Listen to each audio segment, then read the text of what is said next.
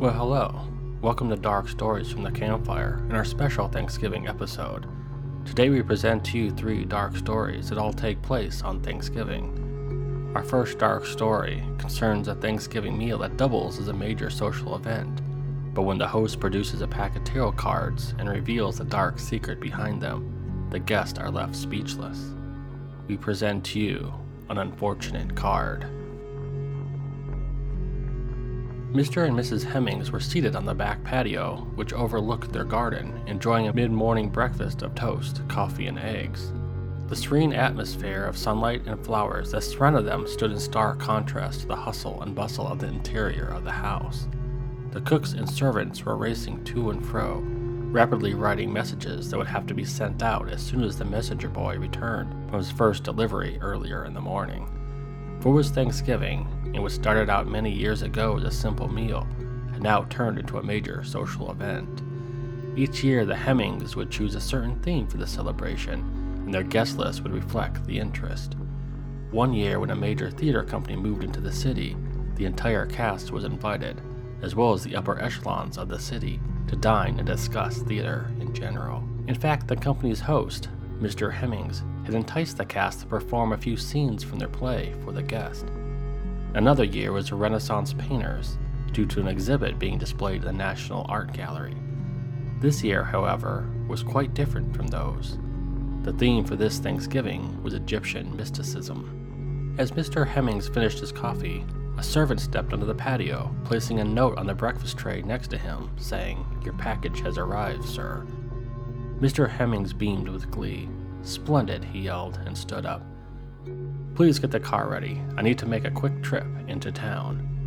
Mrs. Hemmings looked up at him, frowning. "Must you go right now?" she asked her husband. "There is still so much more to do, and our guest will be arriving in a few hours."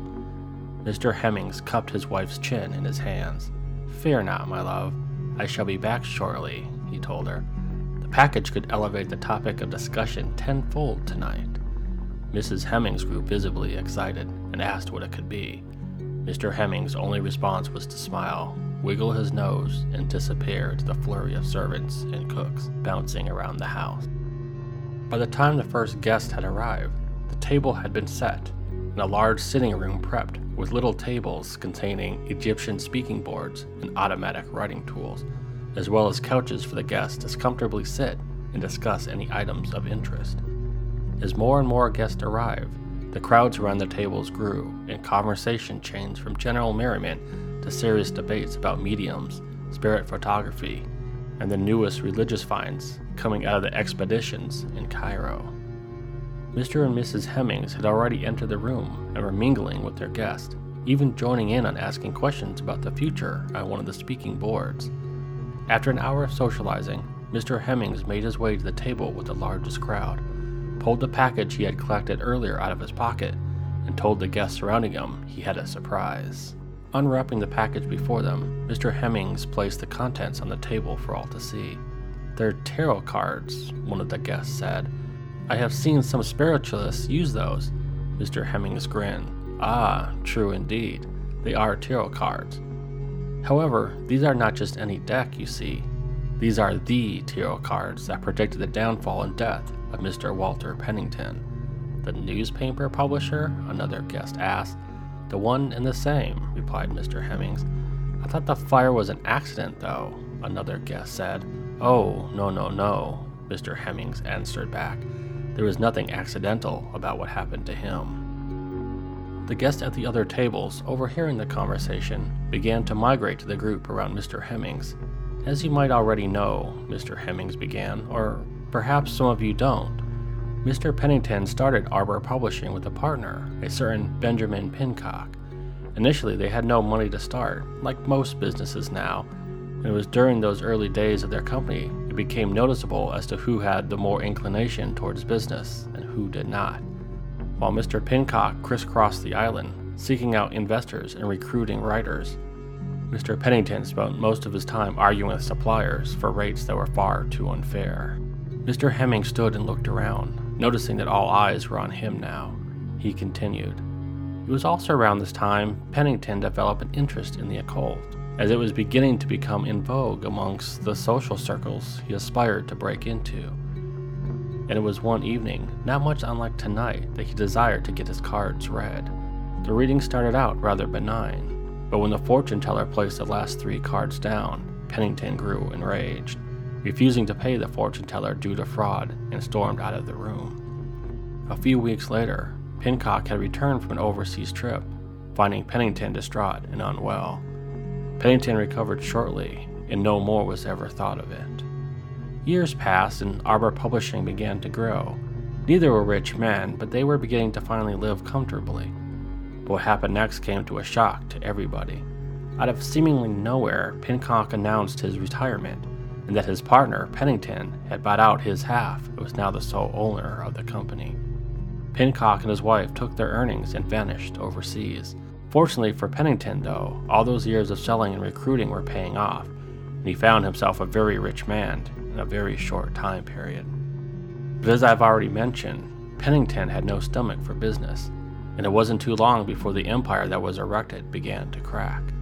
He borrowed heavily, then used that money to invest in real estate schemes or the horse races. Neither one ever panned out. It was said that he moved his wife and the young daughter to a downstairs bedroom where they all ended up living to save on cost. His wife endured as long as she could. But when she found herself begging in the town center to buy milk for their daughter because her husband was nowhere to be found, the yoke of desperation finally dragged her down. 2 days later, the bodies of Mrs. Pennington and her daughter were found in the river. When Pennington was tracked down and told of the death of his wife and daughter, he broke down crying and was inconsolable for over a week. The publishing company still existed, as it were, though its revenue was next to nothing, and what little money was coming in, Pennington pocketed for himself. People around town would see him here and there, usually stumbling around, babbling incoherently. It was around this time one of the prostitutes he had been frequenting moved into his house. Then for months, no one saw or heard from him. The silence was only broken when a letter was sent to a priest from a local parish. To be sure, no one knows who sent the letter, but I do know what it contained. Apparently the neighbors had grown concerned as Pennington was seen wandering around the house and the property deep into the night. Those who tried to talk to him all reported the same thing. Pennington believed his dead wife was haunting him from beyond the grave, and his late-night wanderings were his attempt at getting away from her voice, her screaming. As far as anyone could tell, the prostitute who had moved in never left the bedroom on the 2nd floor of the house. The priest did visit the house hoping to speak with anyone to ascertain for himself what the problem was and to offer guidance. For hours he knocked and waited out front, calling their names and doing whatever he could think of to get their attention. This was on the 15th. In the early morning hours of the 16th, a merchant riding by noticed smoke billowing out of the windows and flames on the 1st floor. He quickly rode off to get help. When help eventually arrived, they could see Pennington and his female companion crawling out of the 2nd floor window. The fire team shouted up, trying to get them to stop and wait for the ladder, but it was all in vain. They watched in horror as Pennington and his female companion lost their grip on the window and falling to their death, as flames shot out of the 2nd floor.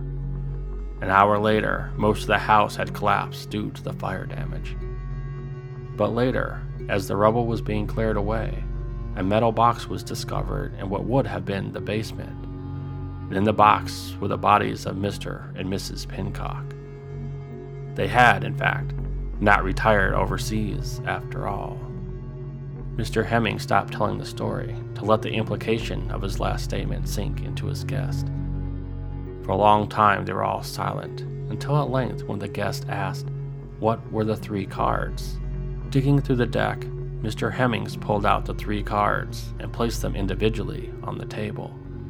The first one was the 5 of Pentacles, with the second one being the 3 of Swords. With a little hesitation for dramatic effect, the third card placed on the table was the Tower. A few of the women gasped, and the men shook their head. All upright, Mr. Hemmings added, which created a murmur throughout the crowd. It was then the dinner bell rang.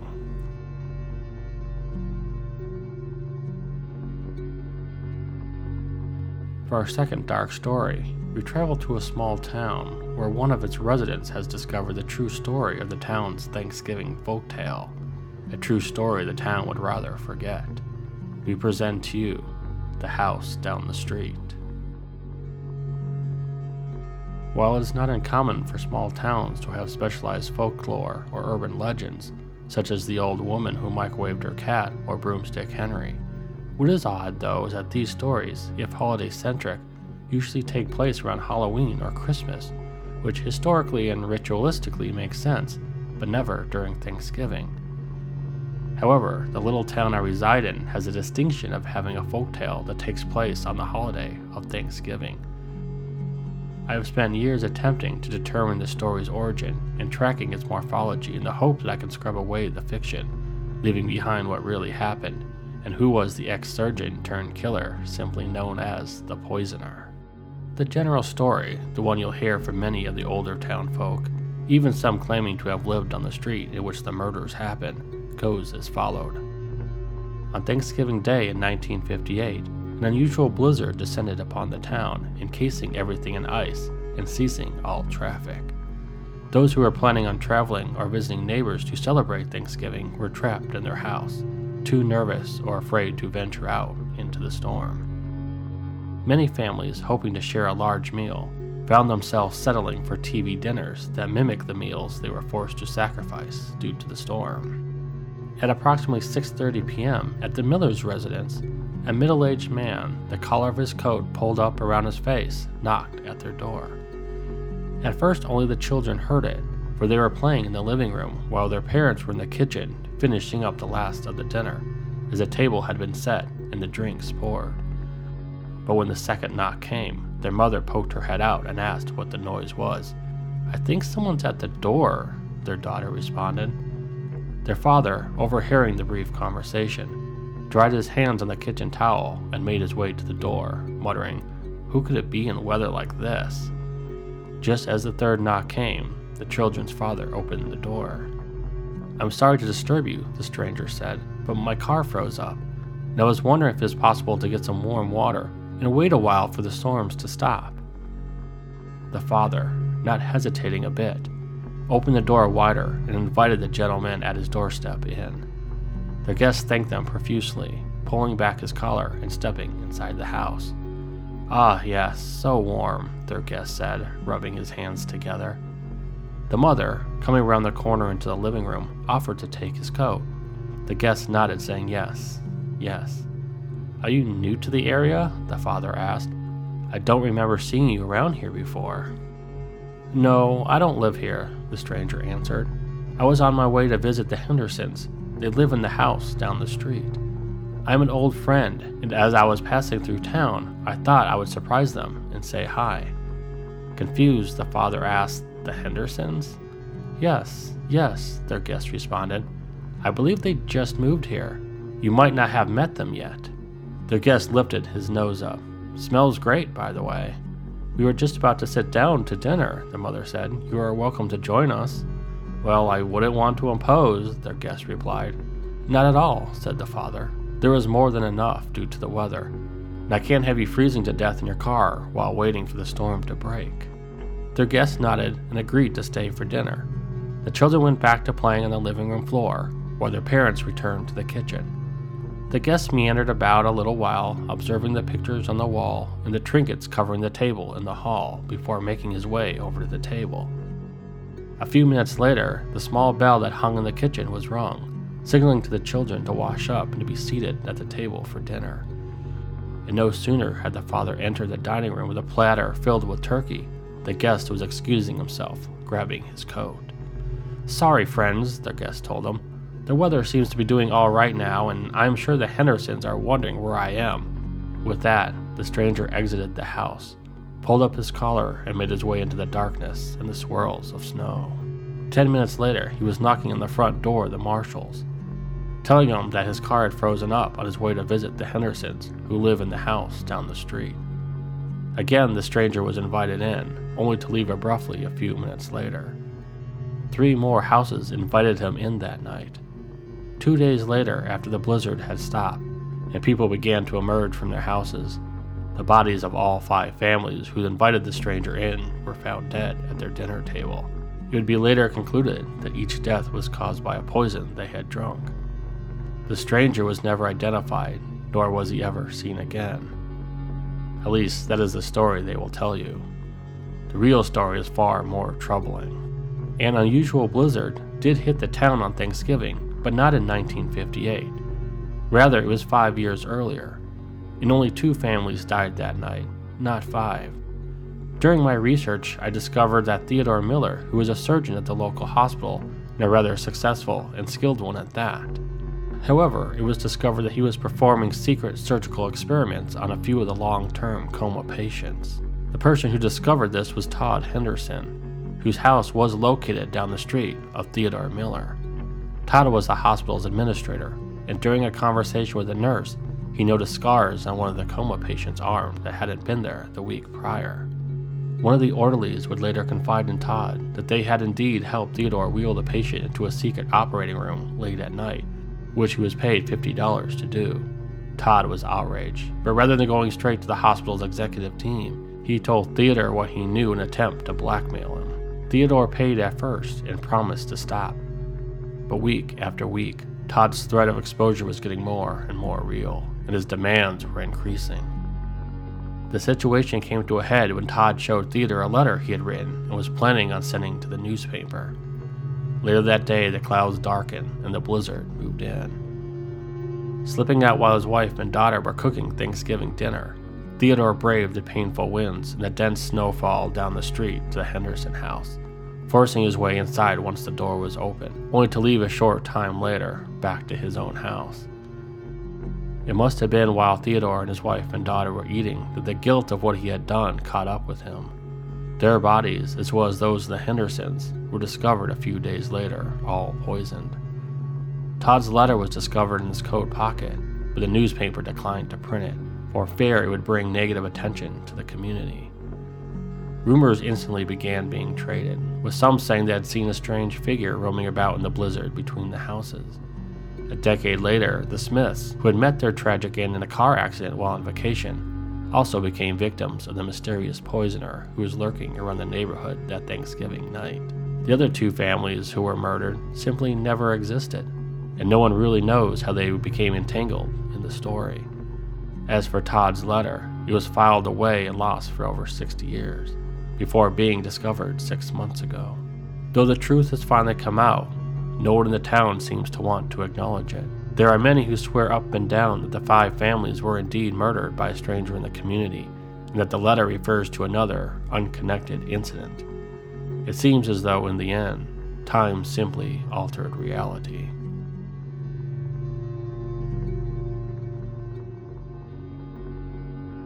Before we continue with our dark stories, let's take a moment to catch our breath and try to regain our senses.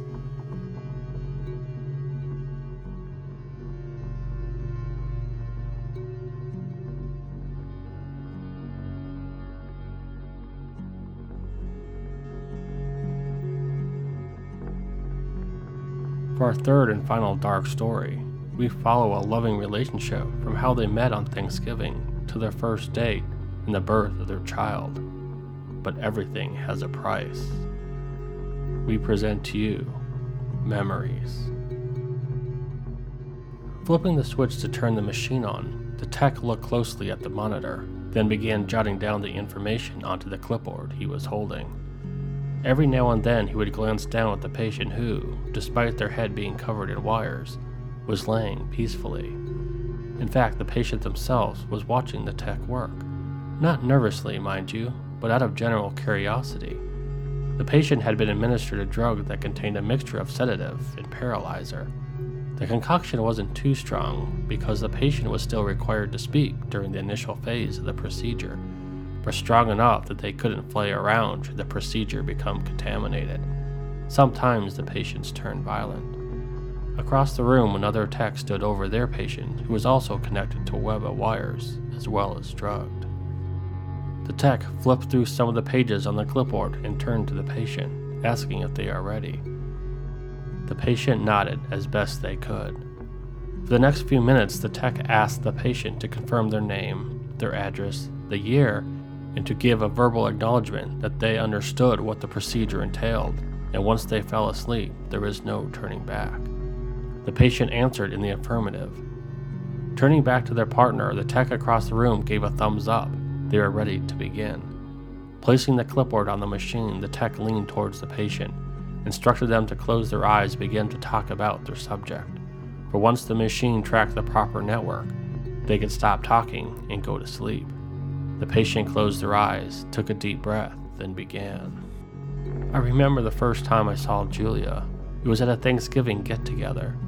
She was sitting by the pond that was on the property, legs tucked beneath her, laughing with some friends.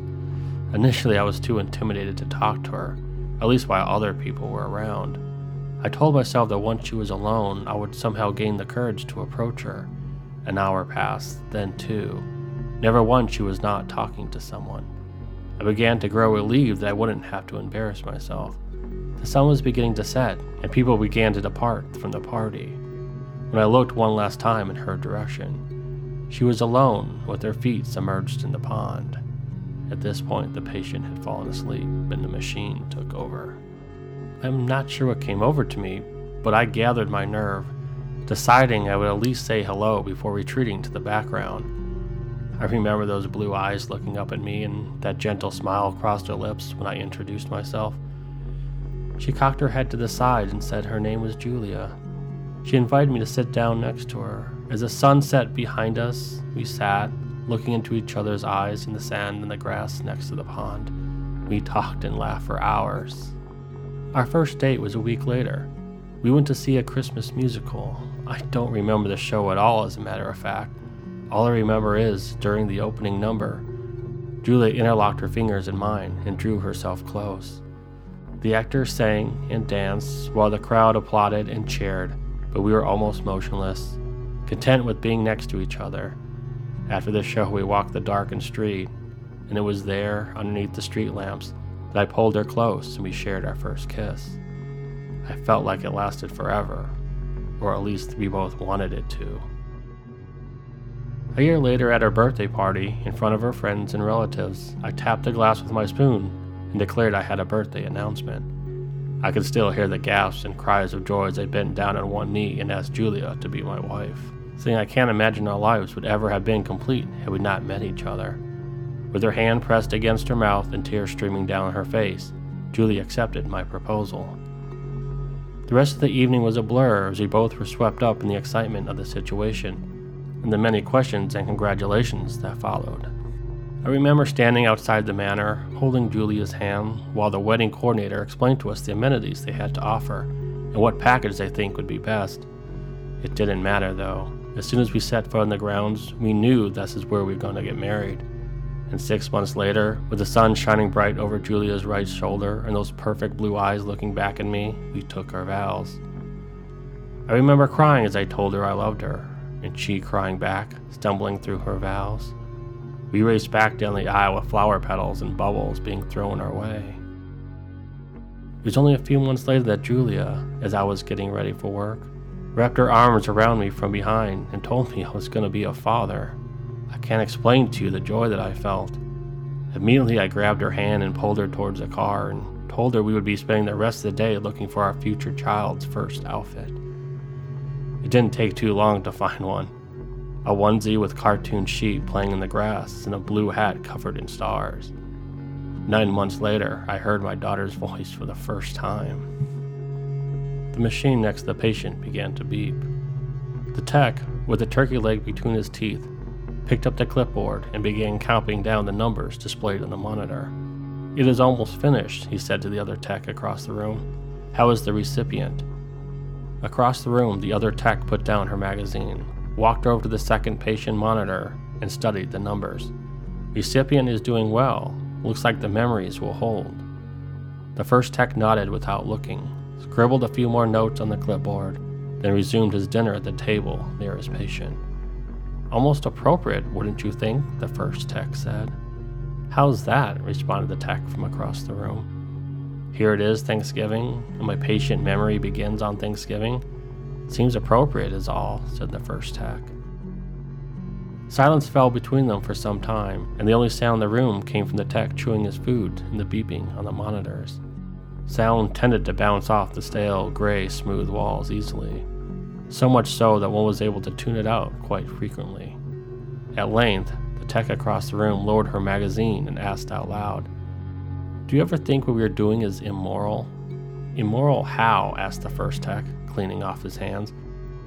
"Well," started the second tech, "I feel like we are robbing people essentially of themselves." The first tech leaned back in his chair and thought for a while before saying, "When I first started here, I used to think something was wrong about this. But after some time, you notice the patients always wake up with a smile, thank you, grab their check, and go on to their lives. How important can memories really be then?" "Memories are what make us, I believe," the second tech said. "How do you put a price on that? Your patient is selling his most precious memories, moments he will never be able to get back, to my patient who in a year will have forgotten all this happened." "It is not our place to judge," the first tech responded. "Desperate measures, maybe. I've seen people come in here and sell their proudest moments to an Alzheimer's patient so they can buy a car. Much like everything else, memories are a commodity now. If you want to keep working here, you'll have to get used to it, and stop with that moral or immoral stuff." The second tech slumped in her chair, defeated. As a final beeping sound came from the monitors, indicating the procedure had finished, she rose and said, almost under her breath, "I hope I'm never that desperate that I have to sell my most precious memories." The patient for the first tech was now awake, sitting up, rubbing their eyes, and saying they felt okay. After a while, the patient thanked the tech, reached over to accept their payment, and left the room. The second tech watched all this in despair, but as she was unhooking her patient from the machine, she noticed a smile on their face and a trickle of a tear rolling down their cheek.